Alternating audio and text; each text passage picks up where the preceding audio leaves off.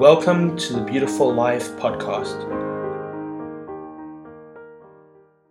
Speaking on worship and freedom, because people often say, oh, dancing this. I call it freedom because as soon as you say dancing on something, people always get nervous and then start thinking about choreography and is my little jig going to look as good as the jig next to me? And what it actually is, what I feel like, when you dance in worship, it's not dancing. It's actually just being free, and it's actually an offering.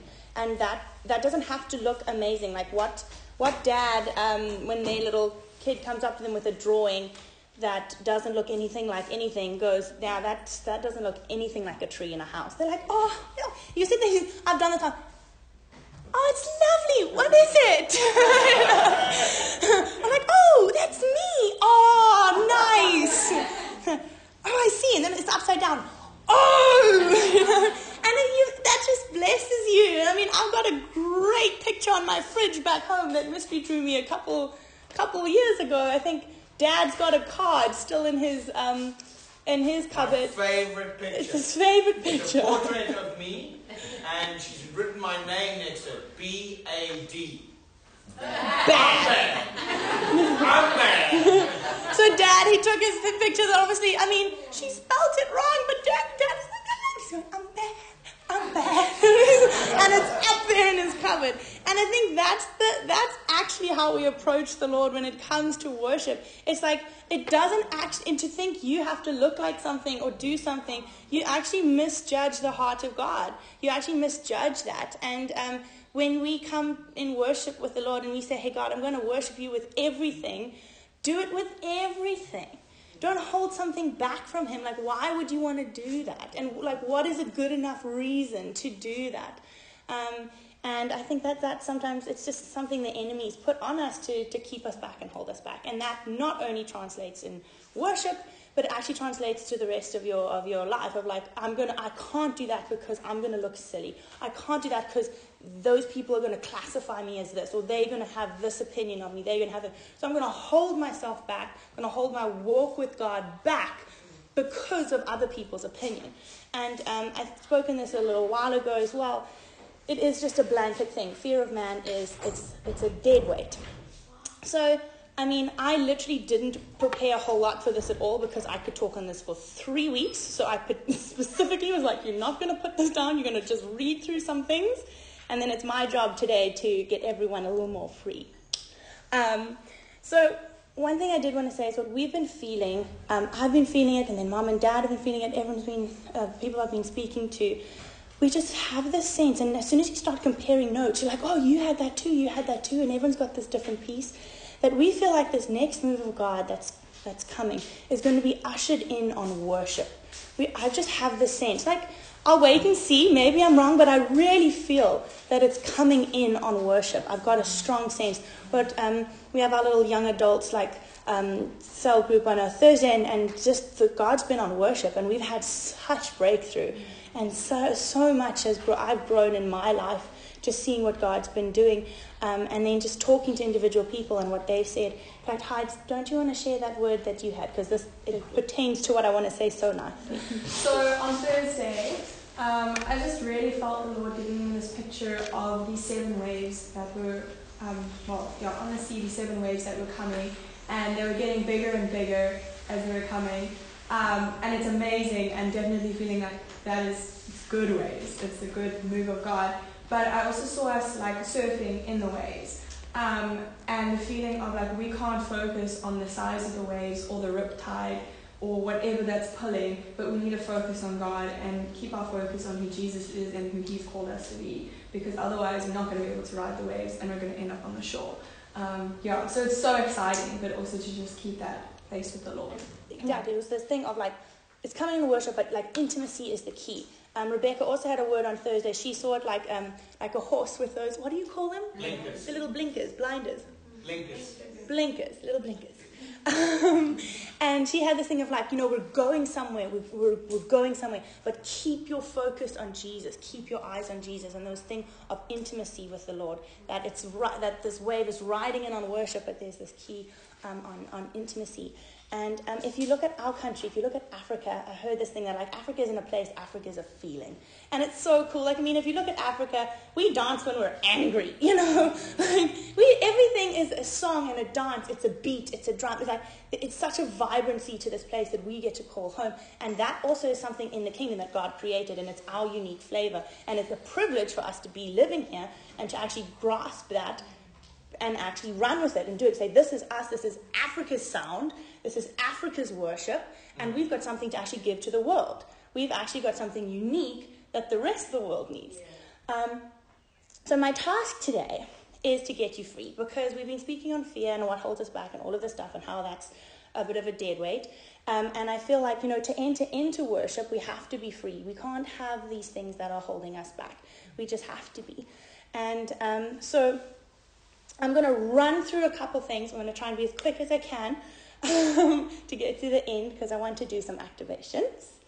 But I want to briefly talk about why creativity, and why just actually some studies and some reading up that I've done on actually what, even scientifically, dancing and moving and creativity does. So in worship, you know, we sing, we dance, we feel His presence, people paint, people do a lot of things that are creative.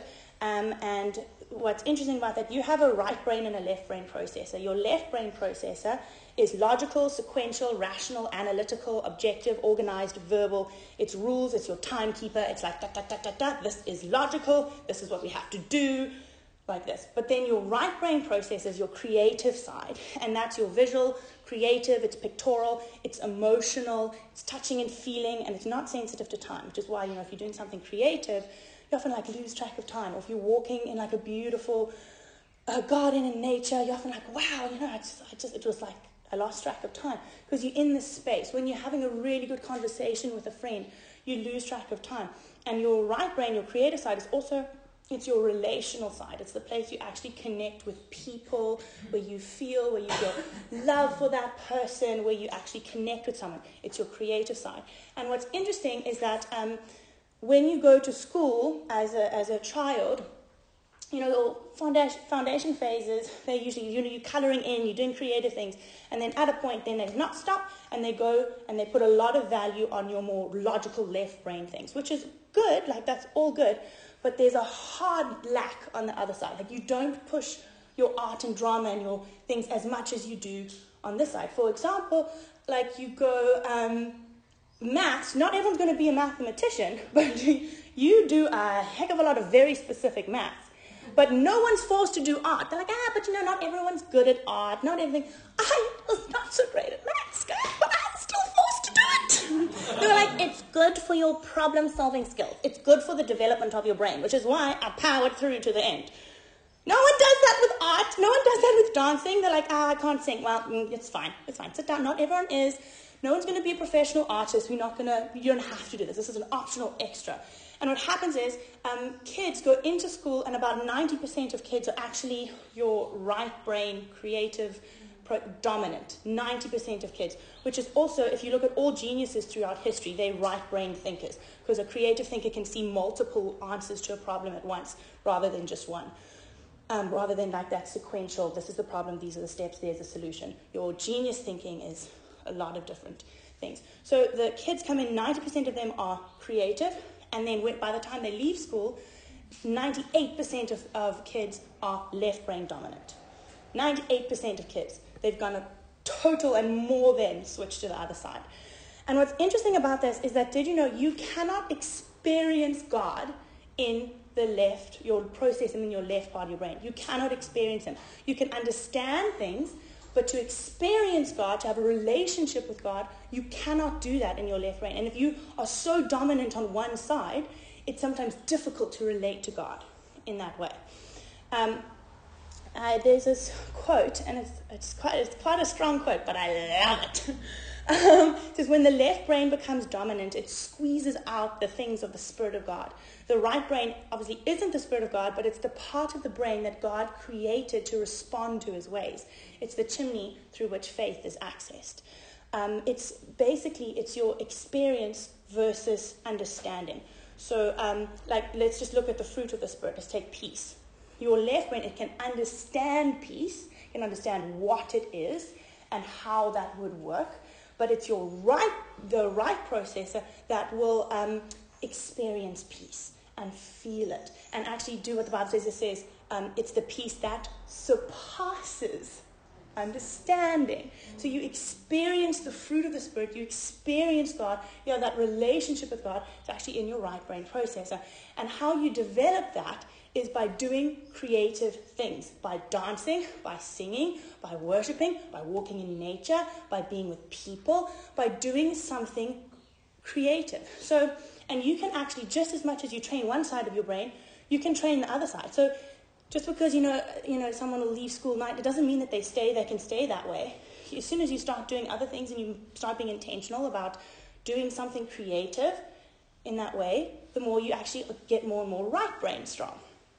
This is another thought that I had. It's like, how many of you woke up this morning and like audibly heard a voice from heaven saying, "Thus saith the Lord," "I love you," whatever? No, I mean, it'd be great, don't get me wrong, I love that. But most of the time, like now in worship, you felt the presence of God. You felt it. That feeling, also, you're processing in your right side of the brain. You felt it. I was thinking, like, how many, if you go up to a stranger and you say, "Jesus loves you," that's going to have a measure of effect. They're going to understand what you're saying. They're going to, okay, they're obviously Christian. Cool, that maybe they are Christian. Okay, thank you. But what more of an impact would it make if you went up to someone and they felt the love of God? It would be exponentially more impactful if you went up to them and they were like, "Wow, I can feel the love of God." Can I tell a testimony about that? So, we had a classic example of this a couple of years ago. We were at a wedding, and there was a young girl there from East Germany. She'd grown up a communist, and she'd never been to church. And I debated with her about communism and Christianity for quite a while, and I wasn't really getting anywhere until I said to her, "Have you ever felt God?" And she said, "What do you mean?" I said, "Have you ever felt God's presence?" And she said, "I don't know." I said, "Would you like to?" And she said, yes, she would. And so I got Debs to actually come and lay hands on her. And Debbie laid hands on her and just said, "Holy Spirit, would you just come and touch her now?" I can't remember exactly what you prayed, but a very short prayer. And the presence of God just descended on this young lady at the wedding rehearsal. It was a longer story associated with this. It was quite funny, but I haven't got time now. But immediately Debbie prayed, tears just started pouring out of her eyes. She was just bawling. And she turned to Debbie after a couple of minutes and she said, "Wow, what was that? That was better than sex." And Debbie, and I was very proud of her, she just looked at her and said, "Yes, you were created for intimacy with God." And so it was a really powerful moment. She couldn't understand it, but she experienced it and received it. And it's feeling, like it's being connected with God. If you want a relationship with God, that's what's also going to then fuel your understanding and fuel your need to actually understand God more. But, it's actually that right brain, that's supposed to serve the left side of your brain. It's supposed to be like, this is my God, I love God, so I'm going to try and figure out as much as I can about him. I want to work out everything about him. I mean, I remember growing up, teenage girls, I remember, there would be some girl in a friendship, and then there's this boy that she really likes. And then, let me tell you, the other girls would be there like, "Okay, well, what's his name? And then like, what's his Instagram? And where does he go to school?" And all of a sudden, as soon as you like this person, they want to find out everything that they want about this person. I mean, look at like a celebrity. That person, they've got such love for the celebrity, and they know everything about that person. And at the same time with that, I remember having this thought of, let's say you have a number one fan of someone and they know everything. They know their birthday, they know their favorite drink, they know this, they know all of these things. I mean, to be honest, sometimes I think that these super fans know more about the person than the person actually remembers about themselves. Let's be honest. And that super fan might know everything about that person, but they might know more than, say, the wife of that celebrity. But I'll guarantee you the superfan will switch places with the wife of that person like this. Because there's a difference between knowing about someone and knowing someone. Yeah. And it's a big, big difference. So when the left brain is the leader and the dominant side, so when your logical thing is the dominant side, it logically rules out the supernatural. Because it's not possible, right? You've been taught, no, it's not possible. Someone's got a leg amputated from the knee down. You see that? Your left brain's not going to be like, pray for them, it might shoot out. You know, it's going to be like, nah, that's ridiculous. So it logically rules out the supernatural. It has a theoretical grid for the supernatural, but no experiential grid by which to process it. But the reality is we were born and we were created to believe in the impossible. We're created to believe in the impossible. Yeah. And so you have to be that right brain strong so that you can look at a situation and go, I see the facts, but I also see God. And I know who he is, and I know him. I feel like the resistance that you feel, that everyone feels to doing something creative, like moving, like dancing, there is a barrier. And I'll tell you now, like I was a professional dancer, and it's still there for me. So if you're thinking to yourself that one day when you're a better dancer, if you're this, that barrier is going to go away, it's not. Because it's not about you. That's a barrier that I believe the enemy has put there. That is a strategic ploy of the enemy to prevent us from to prevent us access to our greatest place of power, and that is connection with God. It's a barrier that he's put there regardless, and he'll tell you it's your talent, or lack thereof, or this, that, and the next thing. He'll tell you that it's on you. It's not. And I can tell you that because it's right there in front of me. And I've had to make a choice to actually step over it and just go for it anyway. It's no coincidence that, when you prophesy and when you're talking about God to people, you use terms like I see, I feel, I sense. You say, I sense God saying this. I feel like God saying. All of those words, sensing, feeling, seeing, things like that. It's creative. It's also in your right brain processing. I love that. I mean, we've told this story so many times, but what I love about that story of David when he was being undignified in the front there was, for me, I looked at that and you read the story and I just am like, David recognized the moment. Because we get to experience God like this every single day. But for them, the presence of God was on the ark and it was being brought into Jerusalem. And it was like the presence of God could be with them again. And this maybe was the only time there would be some Israelites that would be in the very presence of God as it was being brought through the city. And that they would tell their children and their grandchildren, like, I once stood in the presence of God. Because that was just for the high priest. And David knew that, and David loved the Spirit of God. He loved being with God. And he understood that. And that's why he was out in front giving it everything and dancing with everything he had, because he was like, you don't understand what's happening here. You don't understand the value of this. So when his wife said to him, like, you look ridiculous, you're embarrassing me, he said, it was before the Lord that I danced, and I will celebrate before the Lord, and I will make myself even more undignified and contemptible than this. And I think that in our generation, especially now, we need people that are actually going to say, well, it's before the Lord that I live. It's before the Lord, and I will make myself more undignified than this. And I love that, to actually look at God and say, hey, I will do more than this. You're it. I don't care about this. You're it. I'm a living sacrifice, and I'm not going to be like, you can have all of me except for this, that, and that. That's off limits to you because it's embarrassing.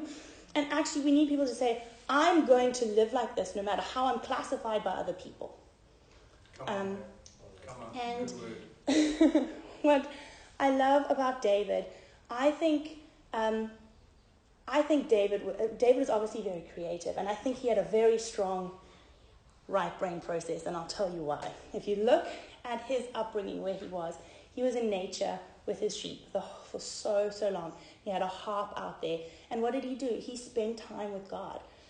I mean, he wasn't in school. He wasn't even brought in when his brothers were lined up to look to be the next king of Israel. He was out with the sheep. He was a shepherd, but he spent so much time in the presence of God. He had such a value for God. David really knew God in a real relationship way, because that was who he spoke to. That was who he spent time with. And I think that you can see this with David and Goliath, because what happened was the whole of Israel, like the whole army, was encamped on one side, Philistines on the other side, and the Israelites were terrified. And when David came up, he had a completely different perspective. So the Israelites were thinking about like army strategies and realistic ways to conquer Goliath, and there were none. They were looking at like, this is like, this is logically absolutely impossible. But David's perspective was, he came in and he was like, who is this Philistine who challenges the armies of the living God? Because instead of seeing realistic ways, he saw God versus Goliath, not us versus Goliath. And what they needed to know a supernatural God, the living God, that I know you, you're a person, I've encountered you on a deeper level, God. And David didn't see Goliath and the problems he had to get around. He looked at the situation and he saw the God that he knew, and he realized that Goliath was no match for that. And I just think that sometimes in our lives, we're so busy trying to find the strategies and the realistic ways to overcome a problem, where actually all that we need to do is we need to learn to engage and know our God, because that gives us a completely different perspective. So one of the reasons why I think we worship and why we start church with praise and worship, it's not just like a little clicky-clacky, like thing. It's actually because we enter his gates and we start with a sacrifice, and we say, this is all of me. This is my mind, this is my heart, this is my body. I'm just giving it all to you, and I'm going to make it as big because you're worth it. And then after that, we're singing, we're dancing, we're connecting, we're praying, we're literally getting into that place of relationship with God, and that actually breaks through, so that for the rest of your time, you're connected with the Lord, and he can teach you things and speak to you and do things. So it's not random. It's not just something. It's a really powerful tool, and I think it's one that we're going to need, and I think it's something that is going to usher in this next move of the Spirit. Amen. Amen. We hope you have enjoyed this message. For more information, please visit nigeldebbie.org.